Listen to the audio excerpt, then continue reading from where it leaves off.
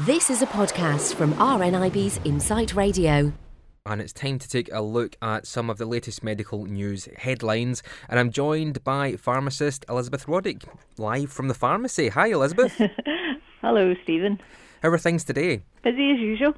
Always busy, always on the go.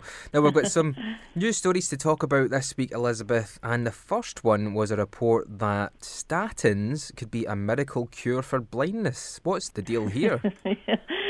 I thought that was amazing headline, but this was research carried out from Harvard Medical School and the University of Crete, and they were studying the effect of high-dose statins, and you remember these are the medicines that lower cholesterol, and their effect on AMD, age-related macular degeneration, and I know many of you will know causes damage to the back of the eye, the macula. And what they did was they took 26 people over 50 years of age, and with the dry kind of AMD, and that's the problem, we don't really have anything to treat dry AMD. We have wet AMD treatments, but not dry. And so they were given 80 milligrams of atorvastatin daily for 12 months. And the researchers measured their reading ability every 6 months. Now, out of the 26, 23 remained in the trial, so 3 dropped out. 3 of the participants had some side effects, and that was muscle ache, which can be a problem with statins, another because of cramps, and the third, they experienced a hair loss, which was not necessarily because of the statin. But the type of AMD they were trying to improve was where there are large deposits of drusen. Now, these are fatty tissues. And they don't cause AMD, but their presence increases the risk. So out of 23, 10 had drusen deposits and 8, more or less, they actually disappeared, which means there's less risk of AMD. This resulted in some improvement in clarity and vision, but it wasn't significantly better, unlike the headline. But there was, interestingly enough, one 63-year-old who, after 6 months of atorvastatin, 80 milligrams daily, he improved his visual clarity by 12 letters. That's something you get done in the optometrist when you go along to see them. And the deposits had disappeared, and he had almost perfect vision. So that was a very interesting part of the study.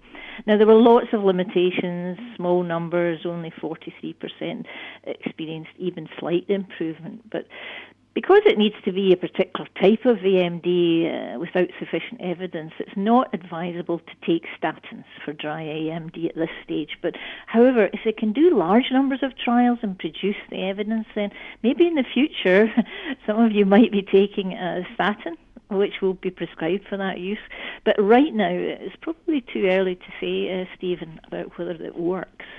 So there's some hope there in one person in particular there was a significant improvement, but to call it a miracle cure for blindness is a bit much. Yeah, I think that headline is slightly misleading. Yeah, as we often find in some of these news headlines, Elizabeth, don't we? It's always really to be taken with a pinch of salt. Yeah, I think you need to be careful, because a lot of people where there is a problem, say, with a medicine and it's in the headlines, some people stop their medication, and which clearly isn't correct. You need to get advice, whether it's from your pharmacist or doctor. But sometimes, as I say, they're very misleading, some of the headlines, and some of them are very worrying as well. Okay, our next headline was that exercise in middle age stops your brain shrinking. Now, that sounds like that can only be a good thing, but is that true? Yeah. Researchers in the USA, they looked at a large group of people, an average age of 40 years, and tested their fitness on a treadmill, and they exercised them to 85% of their maximum heart rate. And what they were doing is they were calculating people's total exercise capacity. And of course, you do in these sort of trials, you adjust for age, sex, whether they smoked, had diabetes, were taking blood pressure medication, and funnily enough, whether they had the gene linked to Alzheimer's, which again they checked. And what they found was that people who had 20% lower fitness levels had smaller brain volumes in later life. And also those with higher heart rates and blood pressure, in other words, less fit while exercising, they also had smaller brain volumes. Now, there was no link between lower exercise capacity in midlife and any reduction in thinking ability, which is, of course, the thing we want to try and keep sharp as we get older. So the researchers found that those who had lower blood pressure performed well on the fitness test at age 40, and they had bigger brains at 60. And it didn't, however, improve brain power. But of course, the message is, please exercise if you can at any age. And some of the challenges I'm hearing about just now are walking 10,000 steps a day. You can get a little device which you wear in your wrist, and I was just Googling just to see if, yes, there are talking pedometers available. You probably know that yourself, Steve.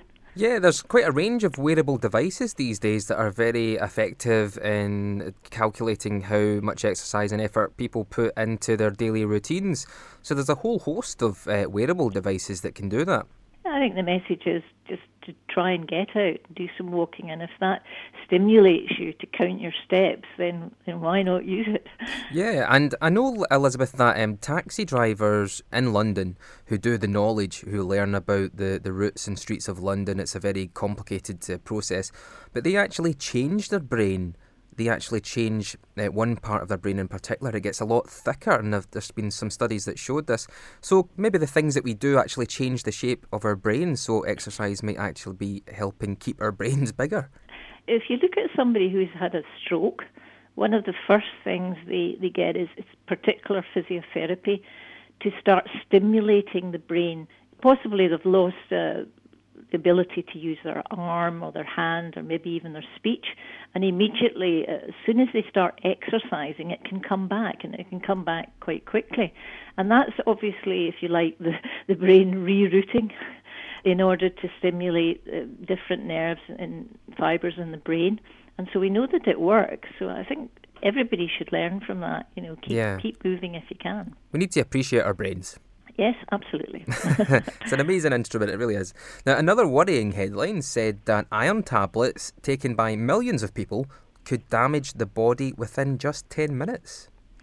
Yeah, again, a very worrying headline, and this was a London-based study. And the first thing to say, I think, to everybody out there, it was a laboratory study looking at the effect of iron on human cells that line the blood vessels. And if you're studying what happens in a petri dish in the laboratory, that's called in vitro. You just can't transfer that without question to what happens in the human body. And I think, as I say, the headline is worrying. And that's, when we look at the human body, that's called an in vivo experiment. Now, the researchers suggested they used a low dose of iron, about 10 micromoles per litre of iron. But one expert, Susan Fairweather-Tate, suggested that the concentration they were using in the lab was much higher than if you were just taking an ordinary iron tablet prescribed by your doctor. And also the type of iron used was not equivalent. So the cells in the lab exposed to the iron seemed to experience DNA damage. But because the research is a very early stage, the headline in the papers is just not correct. I mean, even if the cell proved to be affected by the iron, which we're not sure about in that experiment, the body's DNA, what happens is it then sets to repair itself, so the cell may still be fine. So the message is the benefit of taking iron tablets for a variety of conditions. I mean, that far outweighs any worries about this research. So please keep taking your iron tablets. Why would someone be taking iron, Elizabeth? What kind of things in particular would they be affected by? Well, if you take someone, for example, sometimes through pregnancy, women quite often take iron, usually prescribed by their doctor. Also somebody, say, in celiac disease, what happens is they can lose iron through diarrhea, through the bowel, and it can be actually quite serious. And that's one of the side effects, like fatigue, when you're worrying about what's happening with your tummy and things are perhaps not going correctly. And so iron is replaced, and it's very, very important that we do that. There are lots of different conditions where you have you're low in iron, and really, if you think about it, there might even be a bleed inside your body somewhere, particularly, for example, in the stomach. If you're losing iron, even a small amount of iron, it can affect you very, very badly. So another concerning headline, but again one that people should see their GP or pharmacist about before making any decisions. Yes, I mean, there's absolutely no way anyone should stop taking their iron tablets. If you do experience side effects, then clearly you can speak to the pharmacist or doctor. There are certain different preparations on the market where you can perhaps experience less side effects with iron, because it's quite hard on the tummy. Let's say people have diarrhea and constipation, and sometimes just using a different product can help. Okay, our final headline for today: scientists say they have cracked what makes processed foods harmful. Yes, researchers from the University of Leicester, they studied 11 healthy men with an average age of 38, and they were looking at how much of their food was high in PAMPs. Now, this is a long-winded name. It's pathogen-associated molecular patterns. And what happens with these PAMPs is they think it causes inflammation in the body. And we know that inflammation in turn causes disease, for example, high blood pressure, type 2 diabetes. So the first thing they did was put the men on a low PAMP diet, and examples of that are probably, you've guessed it, fresh fruit, fresh vegetables, fish, unminced meats, they also did.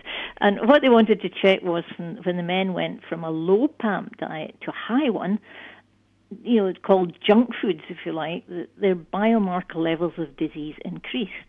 So the men on a low PAMP diet had lower signs of inflammation. I'm saying that's signs of disease. White blood cell count reduced. When what happens is if your white blood cell count goes up, that means you're fighting infection. Now, their cholesterol reduced, they managed to lose weight, and of course the circumference of the waist went down, and that's a good measurement of risk of diabetes. And on the high PAMP diet, the white blood cell count went back up from 14%, and men 1.2 centimetres onto their waist measurement, which is really not good. So I'm afraid that the study doesn't really prove that the high PAMP diet affects and causes risk of health, but what we do know is that processed food contains lots of salt, sugar, fats, and compared with fresh lean foods, so naturally they cause increased weight, increased risk of heart disease and diabetes. So I think they jumped on the word junk food, but I think we know that all processed food has more of these types of things, the salt, sugar and fats, which can cause problems with increased weight. Yeah, it always really comes back to the same kind of thing, doesn't it, Elizabeth? Taking control of what you put into your body, getting some exercise, and I guess the more you cook from scratch and use healthy ingredients, then the better you will be. I think also the nutrient value of a fresh food meal is way above some of these processed foods. And sometimes when you're craving more of these junk foods, it's because your body is not getting the nutrients it needs. So if you give it its nutrients, as you say, Stephen, in terms of natural food, good food, then what happens is the cravings go down. So it's a bit of a vicious circle if you go down the junk food avenue. And you never really know what's in your food if it's been made by someone else, I suppose, don't you? But if you make it yourself, then you've got total control. Yeah, I think we just need to get some time back in our lives. Yeah, that's the problem. That's a big problem, really, though, isn't it? That's the thing that gets everyone not having enough time, but we have to make it at some point. I think it's certainly worthwhile for your health. Absolutely. Elizabeth, many thanks for today and some great advice. If anyone would like to get in touch with you or find out more about what you do, how can they? Well, the website's www.newlifepharmacy.co.uk. Elizabeth Roddick, many thanks once again, and we'll speak to you again soon on the Morning Mix. Thanks a lot, Stephen. Thanks for listening to this podcast from RNIB's Insight Radio. For more podcasts, check out insightradio.co.uk.